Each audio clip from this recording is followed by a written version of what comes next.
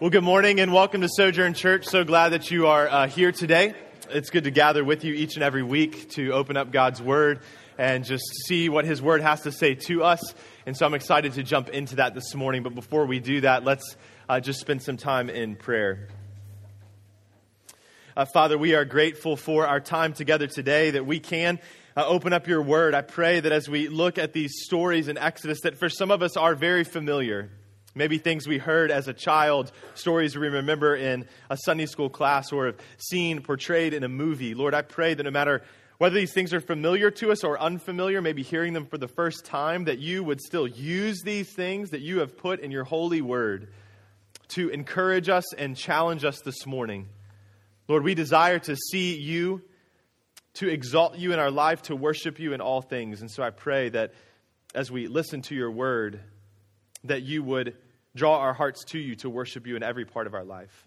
So we give you this time now. We want you to be glorified, and we pray for your Spirit to work. And we pray this in Christ's name. Amen. If you need a Bible this morning, go ahead and raise your hand. We are going to be back in the book of Exodus this morning, and so love for you to be able to read along with us. We're going to be in about 4 chapters this morning, so love for you to be able to read along and look at those as we dig into the Word. And as always, if you don't actually own a Bible, we'd love to give that to you as a gift, just so you can have God's Word and be able to read that throughout the week. So just keep your hand up if you need a Bible, and somebody will find you to be able to give you one of those. Have you ever had a time in your life when you've asked for something and what you received was more than expected, maybe in the positive or in the negative? You got more than you bargained for. I was thinking about this week, and it brought to mind the story that maybe you heard that happened, I think, sometime last year about a little girl who was in a children's hospital in L.A. Dealing with cancer, and her mom put a sign up in her window that said, "Send pizza, room 4112. And someone driving by, I guess, saw this sign in the window, took a picture and put it out on social media. And before they knew it, pizzas were arriving at the hospital, being delivered to this little girl's room. Before they knew it, 20 pizzas have arrived, and there were more on the way. And finally, the hospital got to the place and said, hey, hold on. We don't need any more pizzas. This 3-year-old can't eat that much pizza. Or maybe you've had it in the negative sense, where you've been bored at work and you ask your boss, you say, I need a little bit more work. I just feel a little bit bored. And so they see that as an opportunity to back the dump truck up and just dump everything on you. And now you're not just not bored, you're completely overwhelmed by what you've asked for. Well, as we continue on in Exodus today, we see that Pharaoh, the king of Egypt, he asks a rhetorical question, not really looking for an answer, but he not only gets an answer, but gets way more than he bargained for. Moses, as we looked at last week, has been called and sent by God to represent God to Pharaoh, to tell Pharaoh to let God's people go. And we see that throughout these few chapters that Moses is reluctant to go. He's fearful of Pharaoh.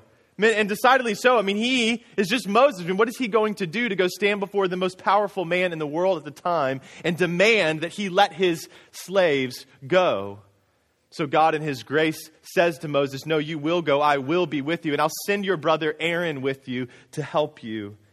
And in chapter 5, we find this first interaction with Pharaoh. Moses has his attention and he goes before him. And chapter 5, verses 1 and 2 say this. Moses and Aaron went and said to Pharaoh, thus says Yahweh, the God of Israel, let my people go, that they may hold a feast to me in the wilderness. But Pharaoh said, who's Yahweh, that I should obey his voice and let Israel go? I do not know Yahweh, and moreover, I will not let Israel go. Pharaoh says sneeringly, Yahweh, never heard of him, don't care, doesn't matter. No, I will not let your people go. That's a ridiculous request. There's no reverence in Pharaoh's heart towards this God. In fact, he's thinking, why should I fear a God who identifies himself with people who are enslaved? God's identifying himself with these enslaved people, and Pharaoh's saying if he's the God of these enslaved people and they're still in slavery, he must not have very much power. He asks a rhetorical question, but he gets a very real answer from the very real and living God. And what we learn about God today is not simply a neat story to be told, but it should lead us to worship, lead us to thankfulness and to personal transformation in our own life. Because when you and I encounter the living God, your life cannot remain the same. So let's jump into this story and allow God's word to impact us by the help of the Holy Spirit. So go ahead, grab your Bible and open up to Exodus chapter 7. As I said, we're going to go through about 4 chapters today. But to start, we're going to read the first few verses of Exodus chapter 7 to set this story up. Starting in verse 1. And the Lord said to Moses, "See, I have made you like God to Pharaoh, and your brother Aaron shall be your prophet. You shall speak all that I command you, and your brother Aaron shall tell Pharaoh to let the people of Israel go out of his land.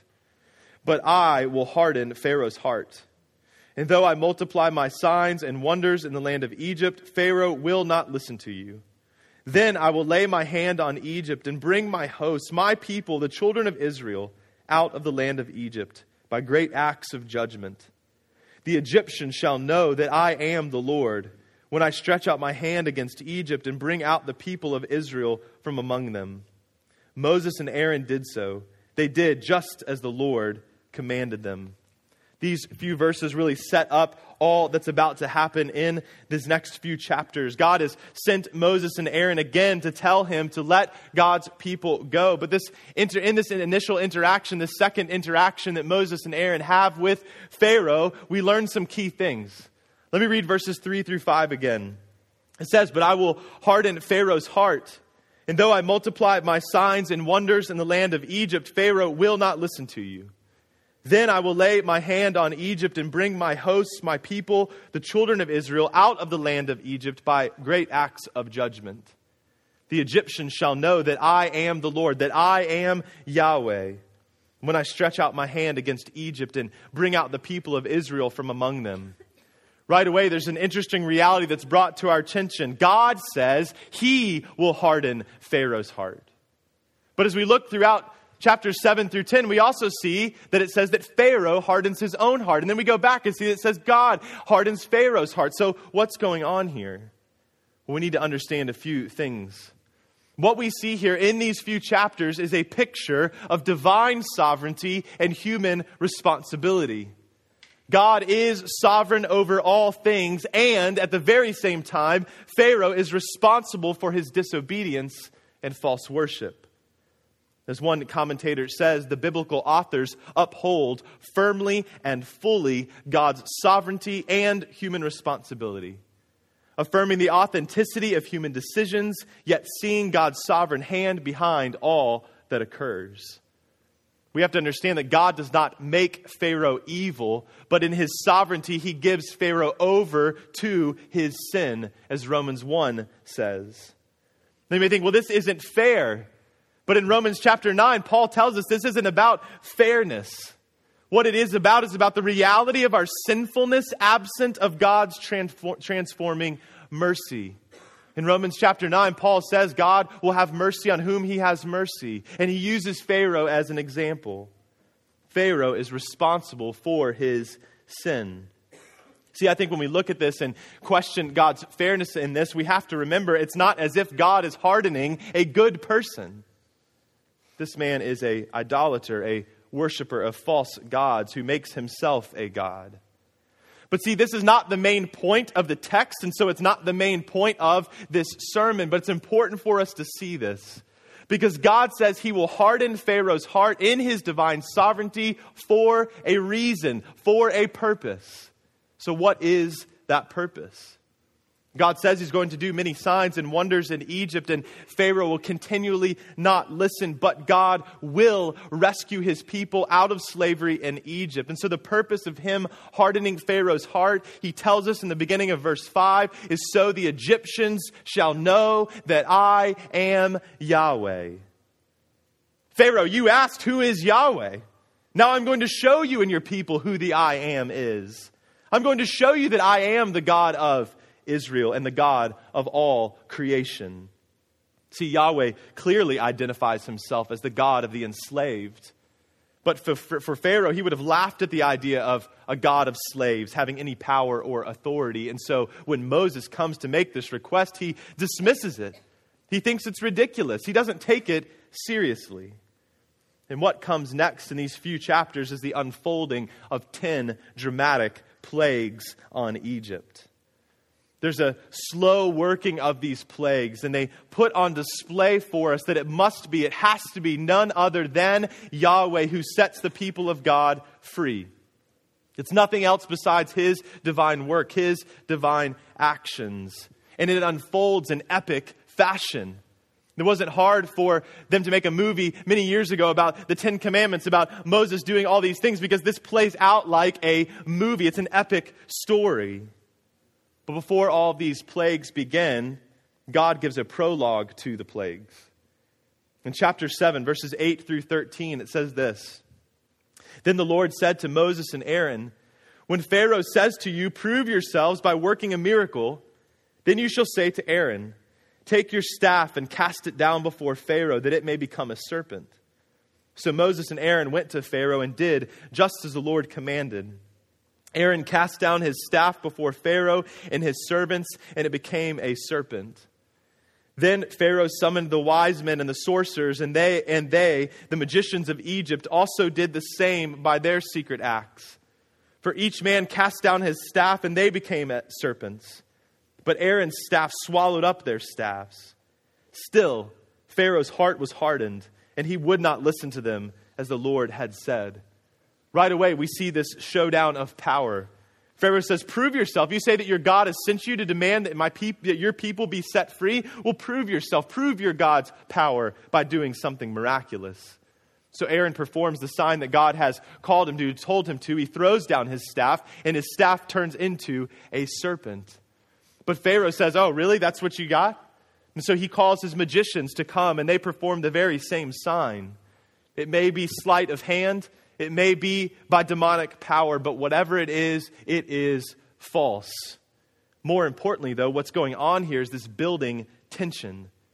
See, the magicians of Egypt are like priests in Egypt, serving the many gods that are all over Egypt that many of the Egyptians believe in and worship. And Pharaoh himself is a worshiper of these gods. He will not listen to Yahweh because he thinks and believes his gods are better, are stronger than the God of the enslaved. And so with this, the plagues commence. I want to walk through the first 9 plagues this morning, and we're going to walk through them fairly quickly, highlighting a few details here and there because I think there's an overarching principle and point to all of this. The first plague begins in chapter 7. Verses 14 through 17 say this: Then the Lord said to Moses, "Pharaoh's heart is hardened. He refuses to let the people go. Go to Pharaoh in the morning as he's going out to the water. Stand on the bank of the Nile to meet him, and take in your hand the staff that turned into a serpent. And you shall say to him, 'Yahweh, the God of the Hebrews, sent me to you, saying, let my people go, that they may serve me in the wilderness. But so far you have not obeyed. Thus says the Lord, by this you shall know that I am Yahweh. Behold, with the staff that is in my hand, I will strike the water that is in the Nile, and it shall turn into blood." God tells Moses and Aaron to go back to Pharaoh once again, telling him that Yahweh says to let his people go, but he says to let them go for a reason. He says, let them go so they can go serve me, so they can go worship me. But because you have not obeyed, I will turn the Nile, your treasured and important river, into blood. For what reason? Why would God do this? He says, so that you may know that I am Yahweh, that I am the I am. And so Aaron raises his staff. He strikes the water, turning it into blood. But once again, something interesting happened. The magicians are able to replicate this act in some way. And so Pharaoh's heart remains hardened. He will not listen to them. So another plague comes. Chapter 8. Then the Lord said to Moses, "Go into Pharaoh and say to him, thus says Yahweh, let my people go that they may serve me. But if you refuse to let them go, behold, I will plague all your country with frogs." And this pattern repeats. Moses goes in, says, let God's people go. Yet let Yahweh's people go so they may serve him. They may worship him. And if you refuse, then your land is going to be covered in frogs.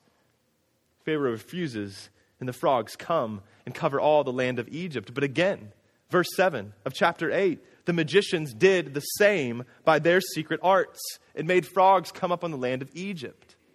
But then something interesting happens here. In verse 8, it says, "Then Pharaoh called Moses and Aaron and said, 'Plead with Yahweh to take away the frogs from me and from my people, and I will let the people go to sacrifice to Yahweh.'" See, Pharaoh's magician priest, by some way, either again by sleight of hand or by demonic power, are able to make these frogs appear, but they have absolutely no control over them. Pharaoh doesn't go to his magician priests to ask them to stop these frogs in the land. He calls Moses and Aaron and asks them to go to their God to stop the frogs. So Moses says he will pray for God to take the frogs away, but Moses asks a key question. He says, "When do you want me to pray for this?" And Pharaoh says, "Tomorrow. Ask God tomorrow to do this." And he says the reason for this, verse 10, "So that you may know that there is no one like Yahweh our God." Pharaoh, I want you to know who Yahweh is. I want you to know that it's him that does this. There is no one like him. But Pharaoh doesn't keep his word. He hardens his heart again. And so the plagues continue on. The third plague comes without warning. God brings gnats from the dust of the earth, and we all know how annoying gnats and mosquitoes are. If you live in Virginia, you are very aware of this. We are in the midst of that right now. Well, this is a monumental infestation.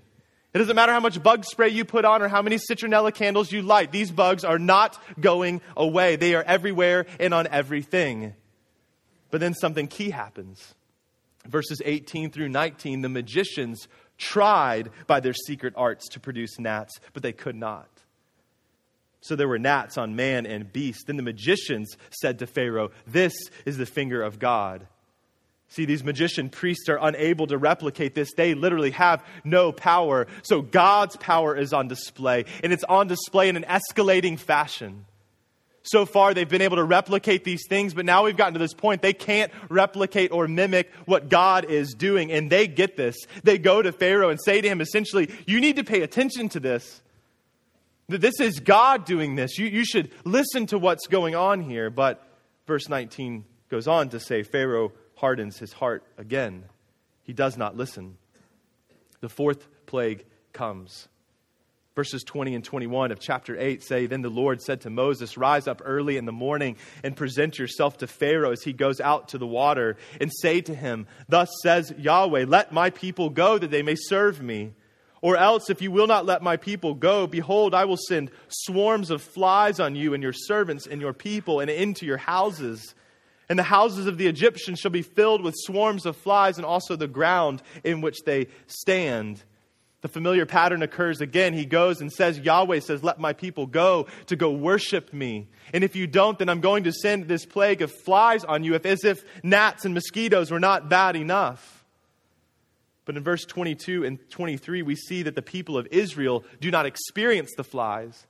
God says, "I will send it on the people of Egypt, but not on my people. I want you to know, Pharaoh, that I am the God of the enslaved, and I'm okay with that. These are my people. I identify with them, and I am keeping them from this. I am the God of these people, and I am the God of all the earth." So flies swarm the land and cover all of Egypt. And once again, Pharaoh pleads with Moses and Aaron, telling them, "I'll let you go if you'll just make the flies stop." So Moses asks God to relent with the flies, but as soon as they go away, once again, Pharaoh hardens his heart. The fifth and sixth plagues come in chapter 9.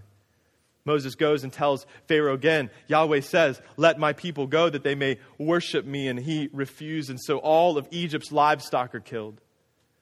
The livestock of Israel are preserved, but all the livestock of Egypt are killed. And then the Egyptians are struck with boils, painful sores over all of their body. And in verse 11 of chapter 9, it says, "And the magicians could not stand before Moses because of the boils, for the boils came upon the magicians and upon all the Egyptians." I like to think this is some divine humor. Right? I mean, the magician priests who had so proudly mimicked the acts of God now cannot even come and stand before Moses because of the affliction of the God they mocked. They once come and stood proudly before that, spitting essentially in the face of God to say, "I have the same power as you." And now they can't even come and stand before God's representatives. But Pharaoh's heart remains hardened. The seventh plague comes. And something key happens as the seventh plague unfolds. God tells us a little bit more of the what and the why to what's going on. Chapter 9, verses 13 through 18. Then the Lord said to Moses, "Rise up early in the morning and present yourself before Pharaoh and say to him, 'Thus says Yahweh, the God of the Hebrews, let my people go that they may serve me. For this time I will send all my plagues on you yourself and on your servants and your people, so that you may know that there is none like me in all the earth. For by now I could have put out my hand and struck you and your people with pestilence, and you would have been cut off from the earth. But for this purpose I have raised you up, to show you my power, so that my name may be proclaimed in all the earth. You are still exalting yourself against my people and will not let them go. Behold, at this time tomorrow I will cause very heavy hail to fall, such as never has been in Egypt from the day it was founded until now.'" See, God says to Pharaoh through Moses, I'm doing this so you may know that there is no one like me. I could have destroyed you already, Pharaoh. I could in an instant set my people free, but I have chosen to raise you up that I might show my power, that I am God. God desires for his name to be proclaimed in all of the earth, and he is using this opportunity to make his name known through all the earth, that these stories would be told throughout all of history of the power of God. Yet Pharaoh still exalts himself. You still exalt yourself and don't let my people go. You continue to spit in my face. You asked who is Yahweh, and I am telling you, yet you remain hardened. So mighty hail comes on Egypt, but not where Israel dwells in the land. And there's massive destruction. And there's an escalating degree of God's power being displayed. And at the same time, it seems that Pharaoh's response itself is escalating. Verses 27 and 28 of chapter 9 says, "Then Pharaoh sent and called Moses and Aaron and said to them, 'This time I have sinned. Yahweh is in the right and I and my people are in the wrong. Plead with Yahweh, for there has been enough of God's thunder and hail. I will let you go. You shall stay no longer.'" Pharaoh appears to acknowledge his sin before Yahweh. Perhaps his heart is changing. And so Moses prays and asks God to relent of this hail and that Pharaoh will be true to his word. And he wants Pharaoh to know that all of the earth is Yahweh's. But Moses, in the midst of this, assesses Pharaoh's heart. In verse 30, he says, "But as for you and your servants, I know that you do not fear Yahweh our God." And Moses is right. The hail stops, and Pharaoh sins again and hardens his heart against Yahweh. And so the pattern continues. The 8th plague comes. And here we learn something additional to this. All the power of God, it's not just to the display for the Egyptians, but also for Moses and Israel. Verses 1 and 2 of chapter 10 say, "Then the Lord said to Moses, 'Go into Pharaoh, for I have hardened his heart and the heart of his servants, that I may show these signs of mine among them, that you may tell in the hearing of your son and of your grandson how I have dealt harshly with the Egyptians and what signs I have done among them, that you may know that I am Yahweh.'" This is not just for the Egyptians. It's not just for Pharaoh. The people of Israel have a front row seat to the power of God, to the lordship of God, as he crushes the idols of Egypt right before their very eyes. This is for all people to learn from. So God brings ravishing locusts on the land to destroy all plants that are still alive after the hail. And everything is destroyed, yet Pharaoh still has a hard heart. And then we get to the 9th plague. And the 9th plague is a culminating plague. Darkness falls on all the land for 3 days. It seems that the very creation itself is unraveling before their eyes. Things are seeming to be almost decreated throughout all of these plagues, and it culminates in this one as we see darkness and chaos essentially come on the land. It reminds us of the very beginning. Before God said, "Let there be light," it was darkness and chaos. See, the land of the people that worshiped the sun are plunged into darkness. Nothing can match this. The sun god, who really is no God, has no power over the God who made the sun and blocks its light. So Pharaoh manipulatively seems to relent, but in the end, he hardens his heart again. And all the interactions between Moses and Aaron and Pharaoh come to an end here, but there's a declaration that a final, decisive act of God will come against Egypt. God still has one more thing that he wants to do before his people will be set free. And we'll talk about that next week.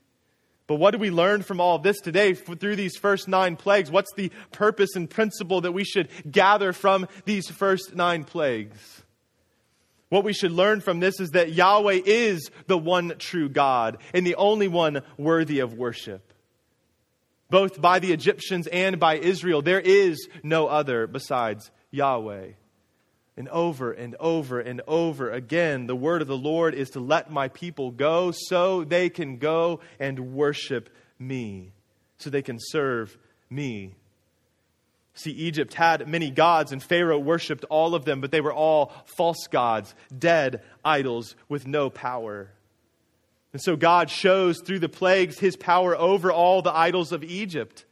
See, his plagues are targeted attacks on the many gods of Egypt. He crushes them all.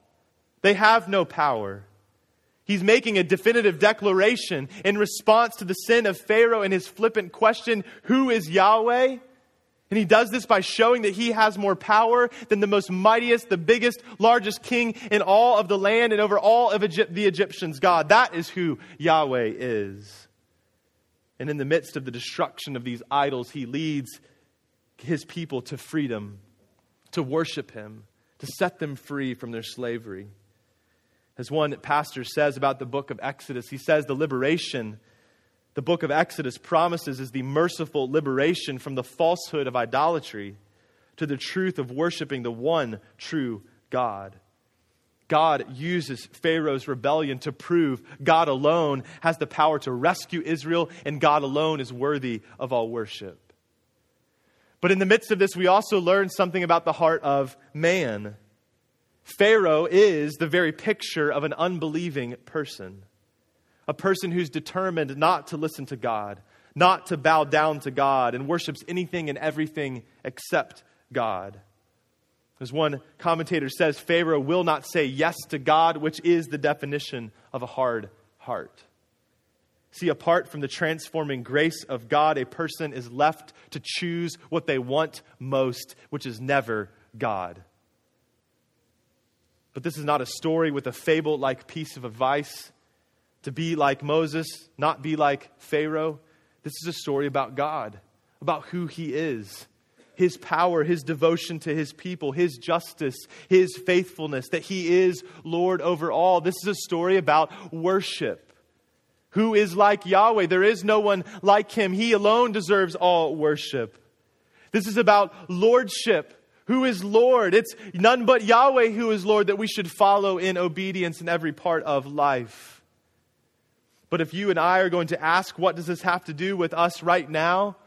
We have to first understand who this God is, and then look at our own life and see what place this God has in our life, holds in our life right now. See, when we understand who Yahweh is, when we see his power on display like this, that he is the Lord of all creation, we should respond in worship. But the problem is every last person for all time has a continual worship problem. We elevate other things, even good things, to be ultimate things in our life. Instead of giving full devotion to Yahweh, at best we split it between several things, and at worst we reject him outright. All of humanity has been created in the image of God. The people of Israel are created in the image of God. The people of Egypt are created in the image of God. Pharaoh is created in the image of God. Moses is created in the image of God. And you and me are created in the image of God. And as image bearers of God, we are called to advance God's glory. But as we've seen many times throughout this series so far, we have rebelled against our role as glory advancers and have become glory stealers. This is Pharaoh's problem. He desires all glory and praise. He wants to be worshipped. But it's our problem too. But as we've seen in Exodus 7 through 10, Yahweh does not share his glory. See, we are a lot like Pharaoh and the Egyptians here.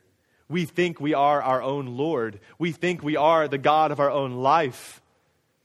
And at times we split our worship between ourselves and other lesser gods that we elevate and worship in our life. We think things like, what right does God have to tell me how to live anyway? I'm my own person.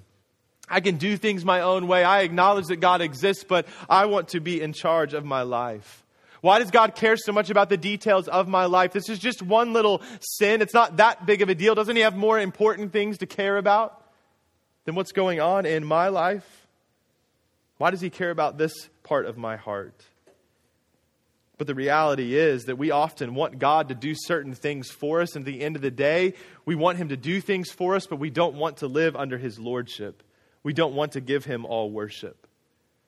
But as another commentator says, God will not be defined by our preferred terms. We don't tell God who he is. He tells us who he is. See, Yahweh crushed the idols of Egypt, which led to the freeing of his people. And he is still in the business of crushing idols and leading his people to freedom. He wants all of you. He wants your whole life, your whole heart. He wants all of you, every aspect of it. And the consequences of our glory stealing is eternal death and separation from the God who we've not sought to worship, but have rebelled against. But here's the good news for every single person in this room and in this city. God has definitively and with finality shown his power over all idolatry. But instead of crushing you, the idolater, instead of crushing you, the one who worships other things besides God, he crushed his one and only Son, who became a substitute for you. Jesus went to the cross to bear the righteous wrath of God for our idolatry and false worship. He died in our place and rose again from the grave to crush our sin and to crush death, which is the result of our sin. Pharaoh is a picture of a man with a hard heart. And all of us have had a hard heart toward God.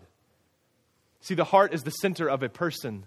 It's where our worship comes from. It's where the motivational structures of our life exist. Everything we think, say, and do is an overflow of the reality of our heart. And when it's hard, it does things only for self, to make glory for ourselves, and not to give glory and praise to God. But Christ has come, and Christ comes to change our hard hearts by giving us new hearts. Listen to the words of Ezekiel 36, verses 25 through 27. These words are fulfilled in and through Christ. He says, I will sprinkle clean water on you, and you shall be clean from all your impurities, and from all your idols I will cleanse you. And I will give you a new heart, and a new spirit I will put within you. And I will remove the heart of stone from your flesh and give you a heart of flesh. And I will put my spirit within you and cause you to walk in my statutes and be careful to obey my rules. Coming to know God. Not know about God. Coming to actually know God is not solely a matter of your mind. It's the reality of a transformation of your heart. God says you have a hard heart, and in my grace, I'm going to remove that and give you a new heart to be able to follow me, to worship me fully. And so all of us, every last person, is in need of a new heart to be set free from the captivity and bondage of idolatry. But Jesus says to you and me in Luke chapter 4, quoting from Isaiah 61, that he has come to set captives free. Sojourn, the God of the enslaved, is the God who frees. He's the God who frees. And if you are in Christ this morning, you are not captive to your sin. If you are in Christ this morning, you are not captive to your idolatry. Jesus has set you free from that. You can walk in freedom because he's given you a new heart. But the reality of our life as we continue on in this life until Christ returns or calls us home, we have to continue to see the idols of our lives destroyed, because the reality is we are still tempted to give our worship to something else. We still have this divided nature where we want to continue to worship other things besides God. The remnants of and familiarity of our glory-stealing selves remains. So how do we identify idols in our lives? There's several ways that we could do this, and there's just a few thoughts for you to think about to assess your own heart. You can ask yourself this question and assess your life in this way and say, if I lost blank, I don't think I could go on. What's in that blank for you? Is it your kids, your job, your spouse, your stuff. You said, if I lost these things, I couldn't go on, I couldn't endure. I'm not saying it wouldn't be difficult or hard, but what fills that blank for you? When you live and make decisions based solely on the hope of obtaining something or maintaining something, that can be an indication of an idol in your life. For me, as I think about my own life, the thing that comes back to that I think that I have anxiety that comes up in life over when I want to obtain or maintain something is just our own finances. Worrying about that, being concerned about that I have some arbitrary number in mind that my bank account needs to be at. And when it's not where I want it to be, I find myself getting anxious, which when I dig a little bit deeper, the real idol in my life is that I want to be in control of all things. Is that not the chief idol of all of our lives? Control? Think about why you're anxious. Think about why you have pride, why you're lazy at times, why you're self-righteous, why you are angry. It's because you desire to be in control. You desire to be God. But over and over again, God graciously reminds us that you are not God. There is only one. And He deserves all worship. Another question you can ask yourself is, what consumes your thoughts the most? What consumes your thoughts the most? What consumes what you pray about the most? Because even in our prayer, we can have indications of our idolatry. We go to God for something, but not go to God for Him. As one commentator says, who we are is determined by who or what we worship. So what are you worshiping? Are you giving lip service to the praise of Yahweh, or is He Lord of every aspect of your life? Is all of your heart bowed down to Him, or are you reserving some small part of it for yourself? Again, saying, God, I'll give you this part of my heart and my life, but I want to hold on to this thing. See, when we know that God alone deserves all worship and that God alone is Lord and that God alone in His grace crushes idols, what that means, what that leads us to is that we must be people who repent of our idolatry. And Romans 2 tells us it's the kindness of the Lord that leads us to repentance. 2 Peter chapter 3 tells us that in God's patience, He longs for all to reach repentance, to obtain repentance. He is patient with you, calling you to repentance. We must be a people of true repentance and true faith. It's the remedy for our idolatry. When we are truly repentant and place our faith completely and wholly in Jesus to change us and transform us, it crushes the idols of our life. See, repentance and faith are the beginning of our restoration and reconciliation to God, and they are also the ongoing spiritual disciplines of a restored and reconciled life. We never move past repentance and faith. Martin Luther, the great reformer, said all of the Christian life is one of repentance. We should continually come back to it over and over and over again as we see this idolatry pop up in our lives. But see, I think we can learn something from Pharaoh in the midst of this. It's interesting that Pharaoh goes to Moses various times and asks him to pray for him, and even at times acknowledges his sin. But in the end, it shows us that what he longs for most is the end of the consequences of his sin, not the actual removal of it. He just doesn't like what his sin has produced, but doesn't really care about letting go of that sin. Are we not the same sometimes? How many times do we sit in community group and confess sin, ask for prayer, but never truly repent? We pray for the guilt to go away, but not for God to break us and transform us. We don't ask God to crush our idols, to renew our hearts so that we can walk in obedience and not rebellion. We even love our sin more than we love our God. But look, God does not require merely a belief in Him, but a confession of His lordship that's made manifest through Christ. Look, God is not looking for you to become religious. He's looking for you to follow Jesus in every part of your life. He wants all of you. And if we're honest, at times we want the benefits of the kingdom of God, but we don't want the king. We still want to be king. But you and I cannot acknowledge God with our lips and then go and deny Him with our lives. God will not share His glory. And in His grace, He will crush idolatry. We've said this at many times at Sojourn, but it's worth repeating today. Confession is not repentance. Confession is not repentance. Pharaoh might have confessed his sin, but he did not truly repent of his sin. And in this case, all he was doing, and all the reason he did this, is just to avoid and alleviate the consequences of his sin. There's been times in my own life, particularly with my wife, when I've sinned against her in some way, used harsh language towards her, or been harsh or angry towards her, and she is confronting me on that, and I know that I don't like the consequences of this, I don't like the interaction of this, and so I'm quick to say, I'm sorry. But there's no real repentance in that. I just want to say I'm sorry so we can move on and move past it. I'm confessing my sin. I get that I did something wrong, but I'm not truly broken over it. And she senses that and says, no. I don't think you really are sorry.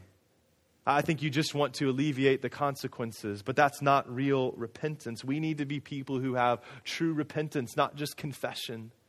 True repentance and true faith in the gospel. Recognizing the reality of our sin and asking God to transform our hearts. See, when we have a proper understanding of who Yahweh is, we should have a reverent fear of Him. A reverent fear and realize the pettiness and the ridiculousness of worshiping anything but Him. But if we're honest, oftentimes in our life, we have no reverent fear of the Lord. We approach Him like Pharaoh and say, who is Yahweh? It scares me for some of you. That you would see the power of God. That you would know the power of God, yet reject His lordship over your life. That scares me to think that some of you might be deceived to thinking that you do know Yahweh, but His Spirit is not within you. Because you never have truly repented and bowed your knee to Jesus.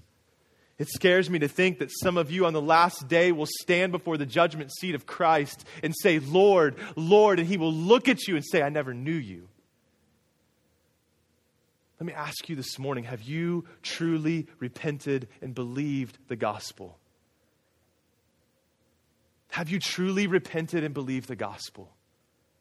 True repentance, real repentance, is an acknowledgement of your need for a new heart and a renewed heart. It's an acknowledgement of false worship. It's an acknowledgement of sin. It's an acknowledgement of your need for grace. It's an acknowledgement of who deserves true worship. It's a continual turning away and turning to Christ. Turning away from your sin, turning away from your rebellion, running from that, fleeing from it, and fixing your eyes on Jesus. Have you truly repented and believed the gospel? Or are you just giving lip service to Jesus? Sojourn, sin is deceiving. False gods are deceiving. Idols in your life are deceiving. Often subtly so, small things grow and become ultimate things. They claim to have power, to promise joy and comfort and security and peace, but in the end, they will always fail you. Do not trust in other gods. In whatever form or fashion they may take, do not trust in them because they cannot and will not save you. They will abandon you every time. Jesus alone saves. When we give worship to anything but God, I think what it's ultimately rooted in is our own unbelief. See, Pharaoh didn't believe God was who he said He was, and so his heart was hard. Hebrews chapter 3 speaks to this. Chapter 3 of Hebrews, verses 12 through 14 say, take care, brothers. Be aware, be attentive, brothers, lest there be in any of you an evil, unbelieving heart, leading you to fall away from the living God. But exhort one another every day, as long as it's called today, that none of you may be hardened by the deceitfulness of sin. For we have come to share in Christ, if indeed we hold our original confidence and faith firm to the end. Are you being deceived by sin this morning? Is your heart being hardened? Is your conscience seared before the Lord? And you just say, who is Yahweh? What right does He have over my life? Let me call you today, submit yourself to Christ. Submit yourself to Christ today, whether it's for the first time or the 1,000th time. Submit yourself to Christ today. Man, we're called to help one another in this. It says exhort one another every day, as long as it's called today. In love, we look at one another and we call one another to repentance. When we see someone wandering away, when we see their heart being hardened, before the Lord. We go after that person and say, brother, sister, come back, repent, turn to the God of grace who's rescued you from sin and death and false worship. Come to Christ.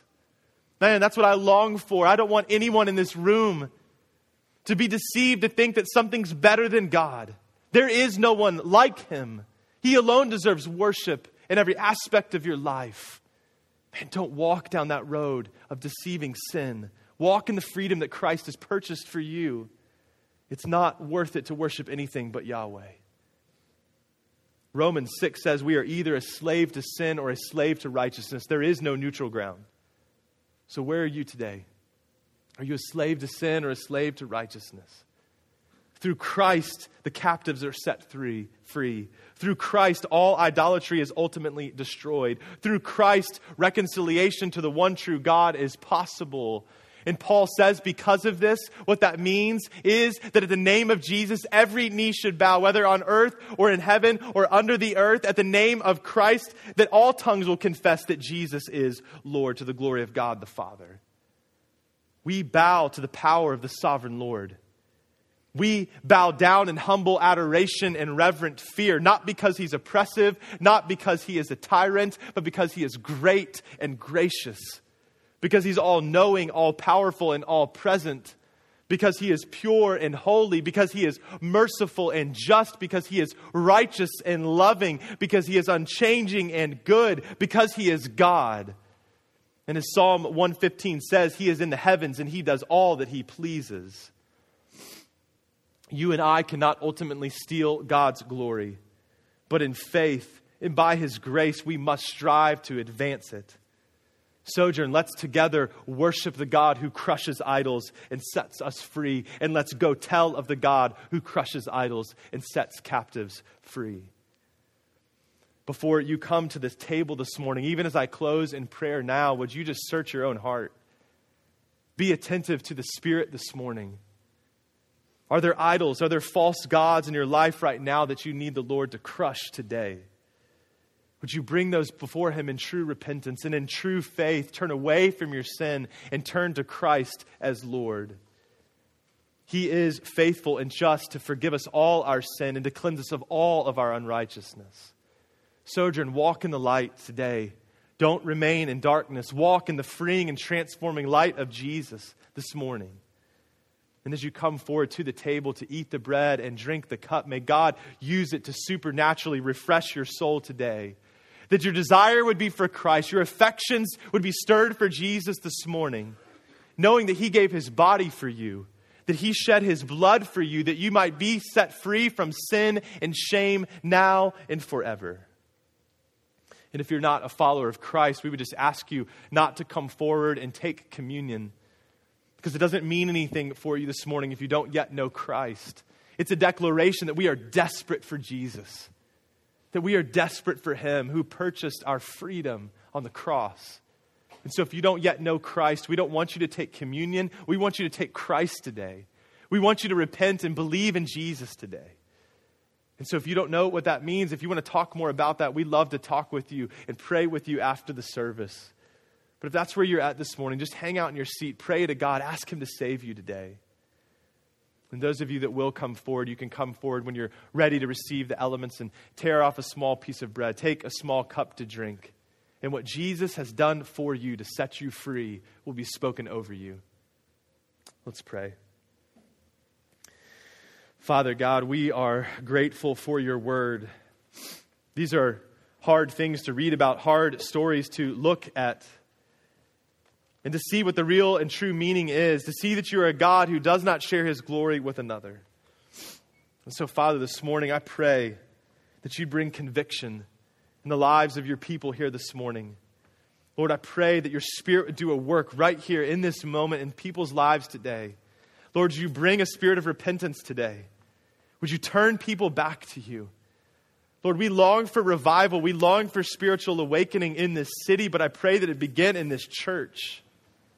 Lord, would you wake up sleepy Christians here today? Those of us that are just going through the motions, that want to give you 90% of our life but are holding on to 10. Lord, would we lay it down for you today? Lord, I pray that you would call people who think they know you but don't truly know you? Would you call them to true repentance and true faith today? I pray there'd be no nominal Christians in this room. Lord, we don't want to claim the name of Christ in name only. We want it to radically transform every aspect of our life. Would you do that work today? And Lord, I pray that as we are just in awe of who you are, your power, that there is none like you, that would compel us to go out into this city to preach the good news of the God who crushes idols and set captives free, and that you would call people who seem hard to reach, who seem hard-hearted against you. Would you give them ears to hear and eyes to see and bring them to yourself? Lord, do a work in this city, do a work in this church to the glory and praise of your name alone. We want you to be high and lifted up. And Lord, we praise you for Christ who has come to set us free. Let us follow him today. We pray this in his name. Amen.